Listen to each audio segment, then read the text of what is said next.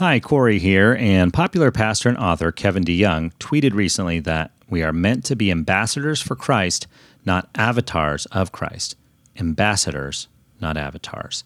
After reading that, I decided to do a little research, and here's how the dictionary defines those terms. Avatar is defined as an icon or figure representing a particular person in video games, internet forums, etc. An ambassador is defined as an accredited diplomat sent by a country as its official representative to a foreign country. DeYoung was referring to the words of the Apostle Paul in his second letter to the Corinthians. And all of this is a gift from God who brought us back to himself through Christ. And God has given us this task of reconciling people to him. For God was in Christ reconciling the world to himself, no longer counting people's sins against them. And he gave us this wonderful message of reconciliation. So we are Christ's ambassadors. God is making his appeal through us. We speak for Christ when we plead, come back to God.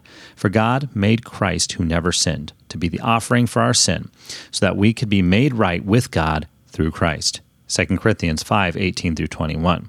As an ambassador for Christ, I am sent out with the wonderful message of reconciliation, that God reconciled the world to himself through Jesus. Being an ambassador is a responsibility I cannot take lightly. I'm meant to simply walk through this game board of life looking like Jesus, and I am meant to proclaim his message as well. So yes, just as DeYoung said, I am meant to be an ambassador, not an avatar for Christ. I hope you will join me in proclaiming this wonderful message of reconciliation. Have a blessed day.